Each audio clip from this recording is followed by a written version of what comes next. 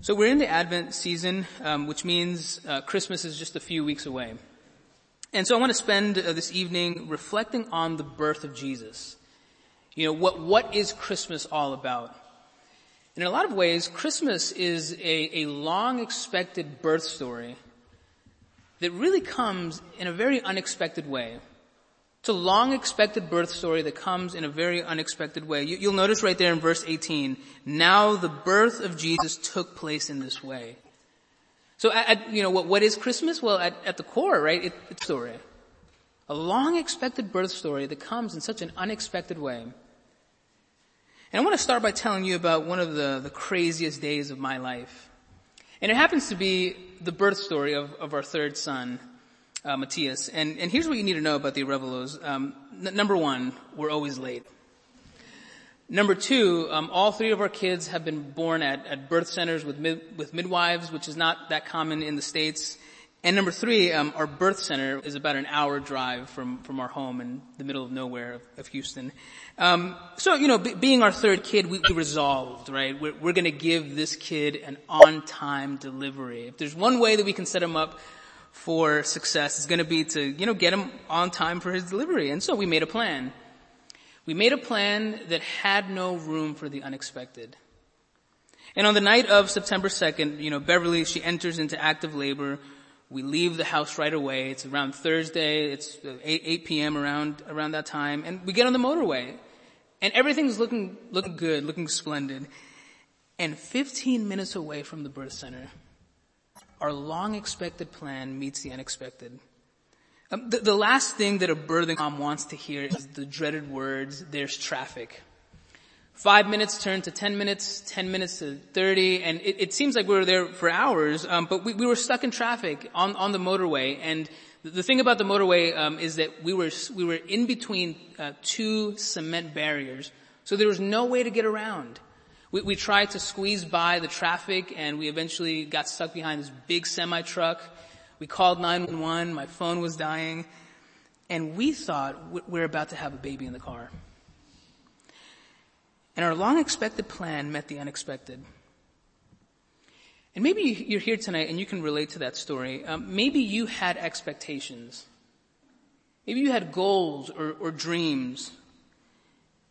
And you met the unexpected. Maybe you moved to London thinking, I'm going to recreate myself. I'm going to be somebody here. And you find that that's not your reality. You find that perhaps the city is maybe crushing you. You feel lonely. You feel afraid. You're lost. Or maybe you find yourself thinking, perhaps in your office, how did I get here? This wasn't my 5-year plan. And you start thinking about that, and this wave of depression just comes over you because you know that this wasn't your 5-year plan, and you're thinking, how did I get here? Or maybe you're here this morning and you're a parent and your kids are not walking with the Lord, and you're thinking, I thought things were going to be different. I got kids to church. We taught them about the Bible. We taught them about the Lord Jesus. We catechized them. So why the unexpected? And friends, you know this to be true, that oftentimes our long-expected plans meet the unexpected. That's just the reality of life, isn't it?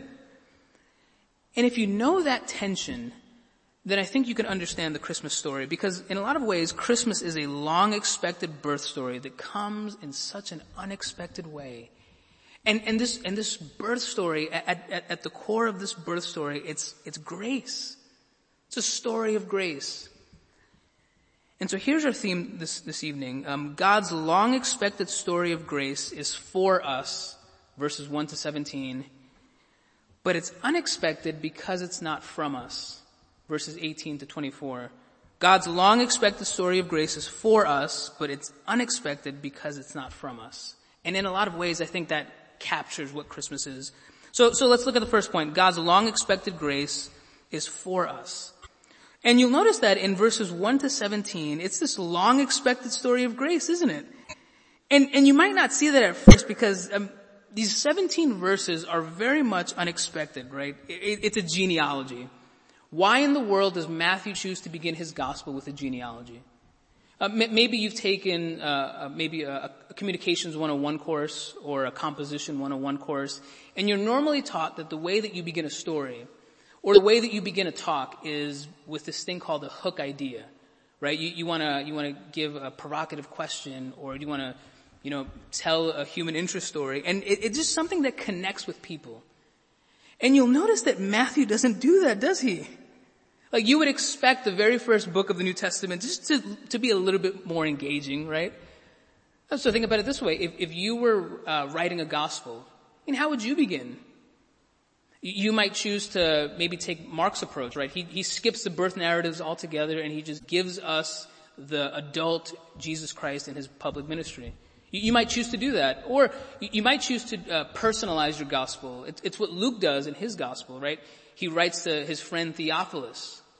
Or you might choose to start your gospel with a theological bang, a theological boom, just like John. In the beginning was the Word, and the Word was with God.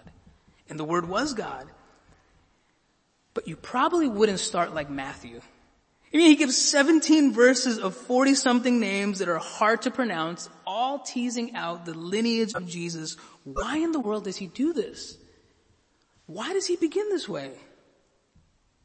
Well, here's why. Matthew wants us to see that Jesus' birth, this is not a new story.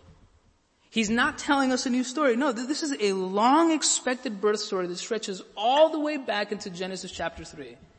This is a story that's being told and that has been told all throughout the Old Testament, is a long expected story of grace for us, for real people like you and me, for real people and their real sin. We have 3 little kids, and so I get the privilege of drawing a ton with crayons. And I don't know if you've ever drawn with crayons, but if you have recently, you know it's kind of hard to draw with crayons, right? They're big and they're clunky, so it's not easy to create a masterpiece with crayons. But there happens to be this Catholic nun who's apparently she's a gifted crayon artist, because she's drawn this picture of the 2 women of Christmas, Mary and Eve, and maybe you've seen the picture. But Mary's pregnant, and she's consoling Eve. And there's Eve in the picture. She's holding an apple, and she has her arm outstretched, and she's touching the belly of Mary. And wrapped around Eve's leg, there's a snake. There's a serpent. It's a very powerful image. I wonder if you've ever felt like your life is wrapped around by sin, and like your life is wrapped around by Satan. In a lot of ways, that's the world that we live in. Sin and Satan, he wraps himself around culture and family and work and school and our hearts. Our world is wrapped around by sin and Satan. And yet in the picture, underneath Mary's foot, she's crushing the head of the serpent. Pregnant Mary, she's crushing the head of the serpent. And you might think, what a random picture. But friends, this is actually the very first promise of the gospel, all the way back in Genesis chapter 3, verse 15. You remember Genesis chapter 3, don't you? Our first historic real parents, Adam and Eve, they fall into sin, and God meets them in their sin, and he says something so unexpected. Think about it like this. When God sees you in your sin, what do you expect him to say? We might expect him to give immediate wrath. But in Genesis chapter 3, he says something so unexpected. He speaks a word of judgment to the serpent, but he looks at Adam and Eve and he speaks a word of grace to them. He says to Eve, from you, Eve, there's going to be a birth story. There's going to be a seed. There's going to be a baby who's going to bring the thing that all of us long for, redemption, joy, peace, the renewal of all things. There's going to be a birth story from you, Eve. And yet that birth story is going to take a long time to unfold and to develop. And listen, Eve, it's going to unfold through the real lives of real people in their real sin.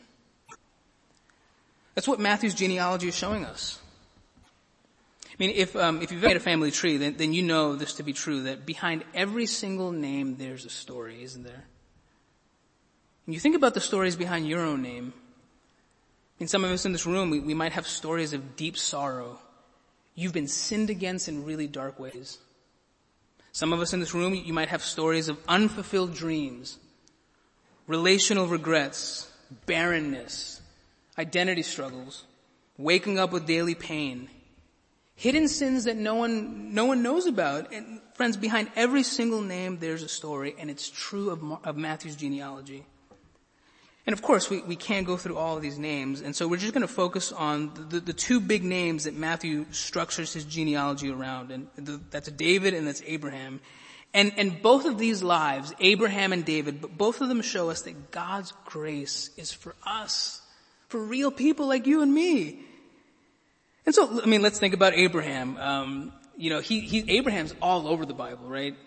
All over the Old Testament, all over the New Testament. This is the father of faith. You think about it this way. When Paul wants to illustrate the doctrine of justification in Romans, he hangs his hat on Abraham. He goes to Abraham, right? Abraham believed God's promise and he was counted as righteous. And of course, you remember the promises, right? Genesis chapter 12 and 16 and 17. It's a birth story, isn't it? God says, Abraham, I'm going to give you a birth story. I'm going to give you a seed, a baby, and that baby is going to grow into this nation to bring blessings to the world far as the curse is found. And yet the problem is that Sarah is barren. And sometimes God's promises feel that way, don't they? You think about the songs that we sing at Christmas time, right? You just think of one, a very popular one, Joy to the World. How can we possibly sing Joy to the World when there are two and probably even more ongoing wars? There's conflict perhaps in your family right now. There's conflict within your heart. And perhaps you're asking the question, how can I believe God's promises when it seems like it's barren? His promises are barren. He's not doing anything. I wonder if you've ever been there. God's promises at times feel barren. Abraham received the promise, but for years, it's just barren. And so what do you do when it seems like faith isn't working? You think about your own life. You might doubt. You might struggle with your faith. Everything inside you is saying, this doesn't work. This Christianity thing, this faith thing, it doesn't work, so just stop believing. In a lot of ways, that's Abraham's story. God, didn't you promise me a birth story? Isn't that what you promised? You remember what Abraham does? He tries to create his own birth story. And so he has a baby with his servant Hagar, and he believes, and yet he doesn't believe. And oh boy, what a wonderful picture of our own shaky faith. I believe, but there's unbelief in me, Lord. I believe, but to be honest, sometimes your promises, they feel barren. I believe, Lord, but let me do things my way. And yet, friends, even in doubt and even in sin, there's grace. Because you'll notice the text in verse 2. What does it say? Abraham was the father of Isaac. And we're reminded that God's grace is for people like you and me, people who doubt, people with shaky faith. And we see in verse 6 that it's through Abraham's, but years later, we get King David in verse 6, right? And David is another picture of the grace of God. The grace of God for people who sin really, really bad. Do you remember God's promise to David in 2 Samuel chapter 7? It happens to be another birth story, doesn't it? God says to David, a baby's coming from your lineage. And he's going to build my house, and I'm going to give him an everlasting kingdom, a kingdom of justice, a kingdom of righteousness. And you remember the chapter, right? 2 Samuel chapter 7. David believes the promise, and he praises God. Great are you, Lord. There's none like you. David believes in chapter 7. And do you remember what happens in chapter 11? 2 Samuel chapter 11, David sins really bad. He feeds his lust. He abuses his power. He commits adultery with Bathsheba. He lies about it. He tries to cover it up. And he eventually has Uriah, Bathsheba's husband murdered. And I wonder if you can relate to King David. Maybe you've had a chapter 7 moment when you said, Lord, I believe your promise. I'm all in. I believe. I'm on fire for you. I trust in you. I'm believing in you. And then you had a chapter 11 moment when you willfully sinned. You planned it. You executed it. You lied about it. You know your sin, and perhaps you're asking yourself the question, is God's grace for someone like me? Someone who sinned really bad. And Matthew wants us to see that Christmas, friends, it's this long expected story of grace for people who doubt, for people with shaky faith, for people who sin really bad. That's the message of Christmas, a long expected story of grace for people like us. And friends, here's what's so amazing about this truth, that it's from the broken family tree that Jesus comes. From this broken family in verses 1 to 17, this is the family tree of Jesus. A family tree filled with sin, filled with brokenness. The long expected Jesus comes. And yet he comes in such an unexpected way. Long expected grace for us. And lastly, it's unexpected because it's not from us. And we get that story in verse 18, where Matthew says, let me tell you about Jesus' birth. And it kind of sounds like he's going to tell us his ordinary birth story, right? Just let me tell you about the birth of Jesus. An ordinary birth, but it's so unexpected. And of course, you already know that, right? If you've been a Christian for some time, if you've been around Christian things, then you know the Christmas story. And so in a lot of ways, what we need to do this evening is we need to step back and we need to try to get into the skin of the characters in the story. Because we're looking at the craziest day of Joseph's life. And so pick it up at verse 18. Now the birth of Jesus took place in this way. When his mother Mary had been betrothed to Joseph, before they came together, she was found to be with child from the Holy Spirit. And so Mary and Joseph, they're betrothed, which is more than engagement, right? I mean, our concept is, engagement in our culture. But, betrothal it's more than engagement because there's a legal promise here. And yet it's less than marriage because you'll notice that there's no intimacy. And that's what makes verse 18 so unexpected. Verse 18, before they came together, Mary was pregnant. This is actually one of the ways that the Bible speaks about sex, about physical intimacy. And perhaps you might think, is this a code word for physical intimacy and for sex because Christians are embarrassed about sex? And it's what our culture thinks, right? Oftentimes our culture thinks that Christians are, we're prude or we're restrictive or we're oppressive. But friends, when the Bible uses phrases like, before they came together, or before they knew each other, you know what it's doing? It's actually elevating physical intimacy and sex in a very positive way. I mean, physical intimacy, it's this binding union, physically, emotionally, and spiritually between a married man and a married woman. Which is why the view of casual hookups if you think about it, it's actually a very low view. It's a very low view of sex. I mean, culture says, there's nothing wrong with just casual hookups. We're just trying to be sex positive. And yet, friends, study after study shows how degrading it is, how dehumanizing it is. And yet, here's the Bible. It has this very high view of physical intimacy, reminding us that, God created it. It's this binding togetherness. It's a gift in marriage, which is why this story is so hard. Mary and Joseph are betrothed. They're about to join themselves together. But she's pregnant, and it isn't from Joseph. It's from the Holy Spirit, which is so unexpected. Now, you might think, the Bible doesn't get biology either because a virgin cannot give birth. and maybe you're here this evening, and perhaps you're a little bit skeptical about the idea of a virgin birth. And rightly so, right? It's not a common thing. So, Matthew's genealogy in verses 1 to 17, the assumption in that genealogy is that every single person in that genealogy, except one, every single person in that genealogy has been born the same exact way. Physical conception, gestation, and then birth. And so this idea of a virgin birth, it's not common. And friends, that's the point. That's the point, that this is not from us. This is God stepping into the story. This is God showing off his power. This is God doing his work of grace. And perhaps you're still thinking, of course it's easy for Joseph. He's a first century man.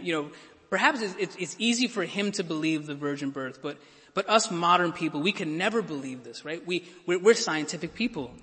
We're modern people. We know better. But Joseph, he's a first century man. What did he know? And if that's what you think, then you clearly haven't read the text well. Because Joseph can't believe it either. It's unexpected. Mary's pregnant from the Holy Spirit? What? We're not told in the passage, but I think it's safe to assume that Mary explains the situation, right? Wouldn't you? Joseph, I know it's hard to believe, but an angel came to me. And this angel said that I'm going to give birth to the Son of the Most High. But Joseph, here's the crazy part. It's from the Holy Spirit. I don't understand it. I can't explain it. It's a mystery, but it's not from me. This birth is not from me. It's from God. And Joseph hears the story. And we see that right there in verse 19, that he doesn't believe it. He decides to quietly divorce her, which is really unexpected. This is a patriarchal society.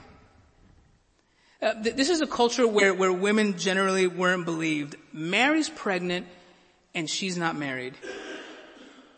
Listen, Joseph has the power. Joseph controls the narrative. He can easily tear her down, but he doesn't. He does all that he can to not bring shame upon her, and it's so unexpected, friends. And if you think about it, it's a wonderful, beautiful picture of the gospel.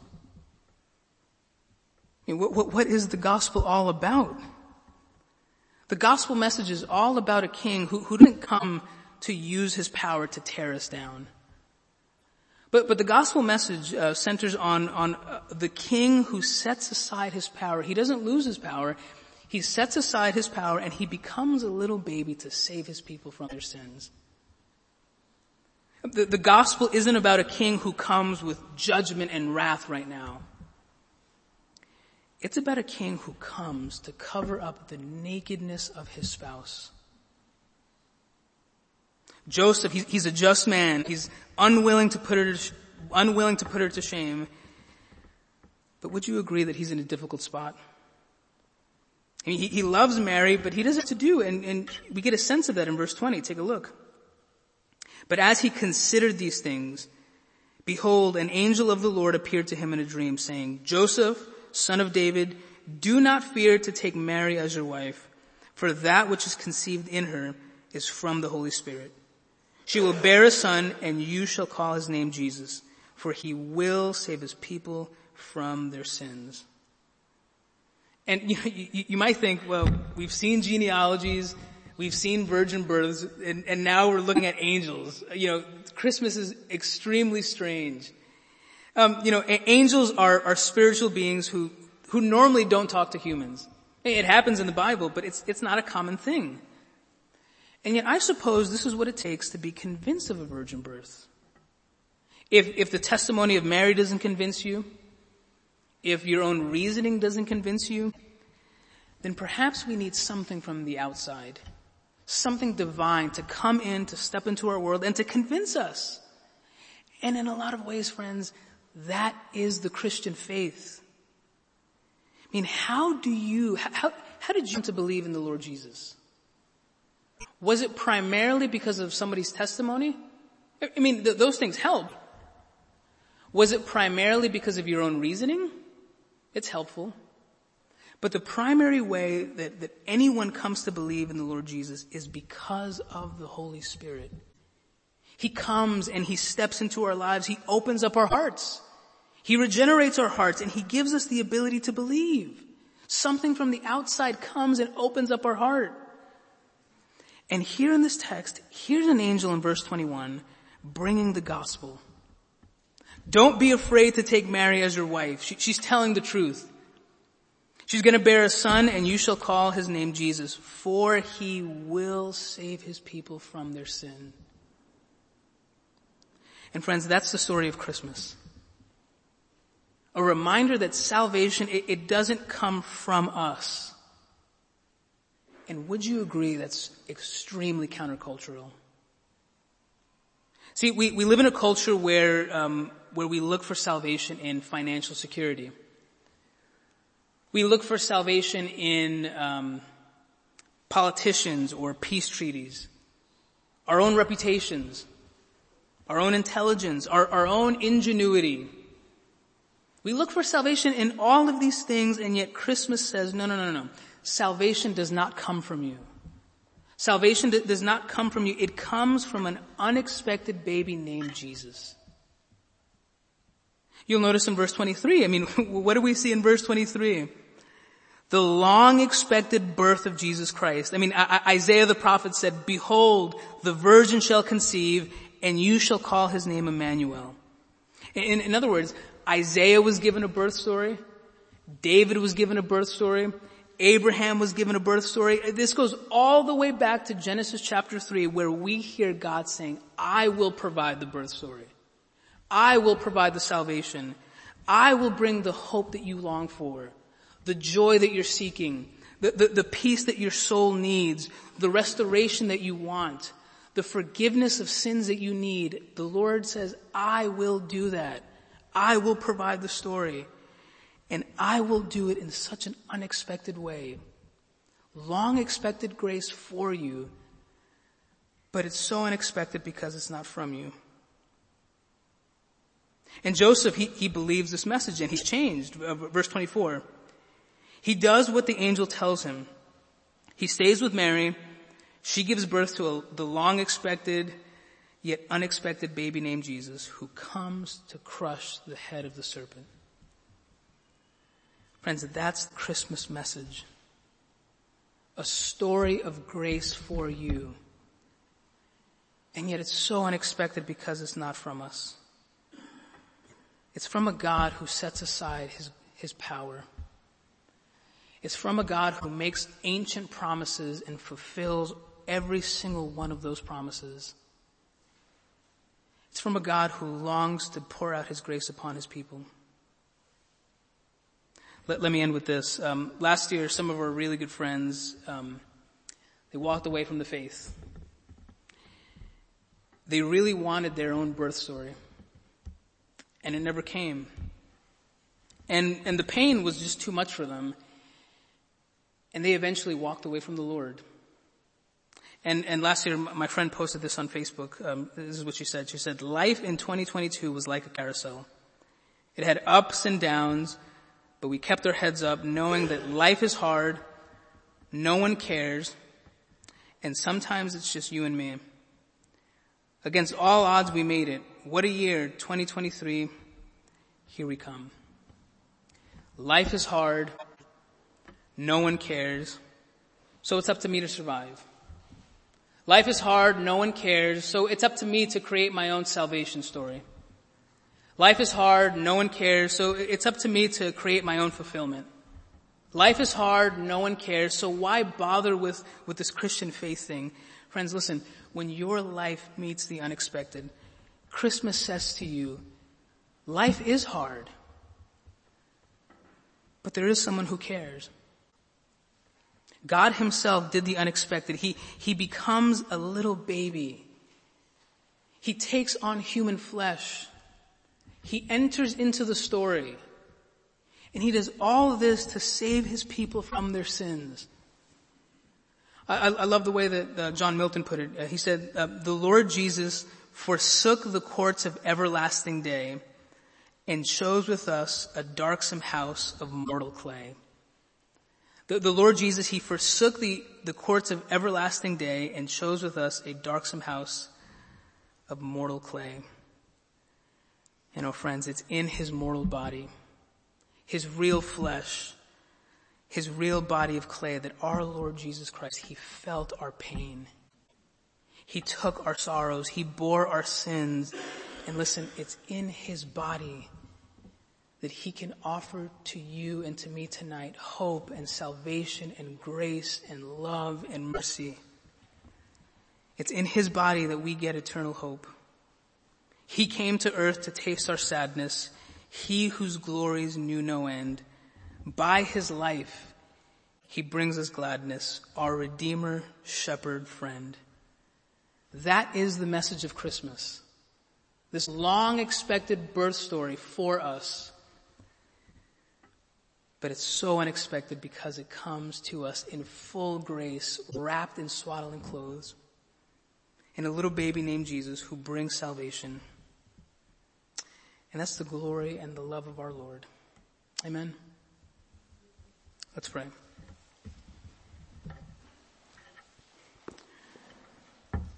Our Heavenly Father, we're so thankful for the fact that you are a God who keeps covenants.